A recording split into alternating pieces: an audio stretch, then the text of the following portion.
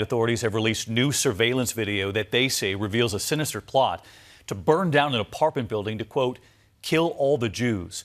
Cameras show the suspect pushing a cart down the hallway where he lived and then in the elevator with gas canisters in that cart. Tonight he's facing attempted arson, attempted murder and hate crime charges. And here's ABC's Lindsay Davis with the images just out. Tonight, for the first time, we see what prosecutors say was part of an alleged plot for a massacre at a Florida condo. 72-year-old Walter Stolper now behind bars on surveillance video. Police say he told them he planned to, quote, kill all Jews, a reference to his neighbors. Back in July, police in Miami Beach say they stopped Stolper before he was able to set fire to his condo after receiving a notice of eviction. In the newly released video, we see him pushing a shopping cart down the halls and then inside an elevator.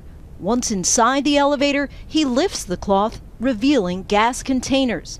Police located this storage room with 28 additional containers with gasoline, sulfur powder, and potassium nitrate. He had already poured gasoline down 15 floors of this building. Stolper allegedly bought padlocks and planned to place them on fire hoses to prevent the fire department from putting the fire out. But before he could carry out his alleged plan, police were tipped off by this man. He was tired of the association in his building and these Jews in the building, and he was going to do something about it. And he told me that he was going to burn the building. Stolper faces first-degree arson, premeditated murder, and hate crime charges. A judge has ordered a psychological evaluation before moving forward with the case. David?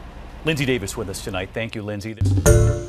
Hi, everyone. George Stephanopoulos here. Thanks for checking out the ABC News YouTube channel. If you'd like to get more videos, show highlights, and watch live event coverage, click on the right over here to subscribe to our channel. And don't forget to download the ABC News app for breaking news alerts. Thanks for watching.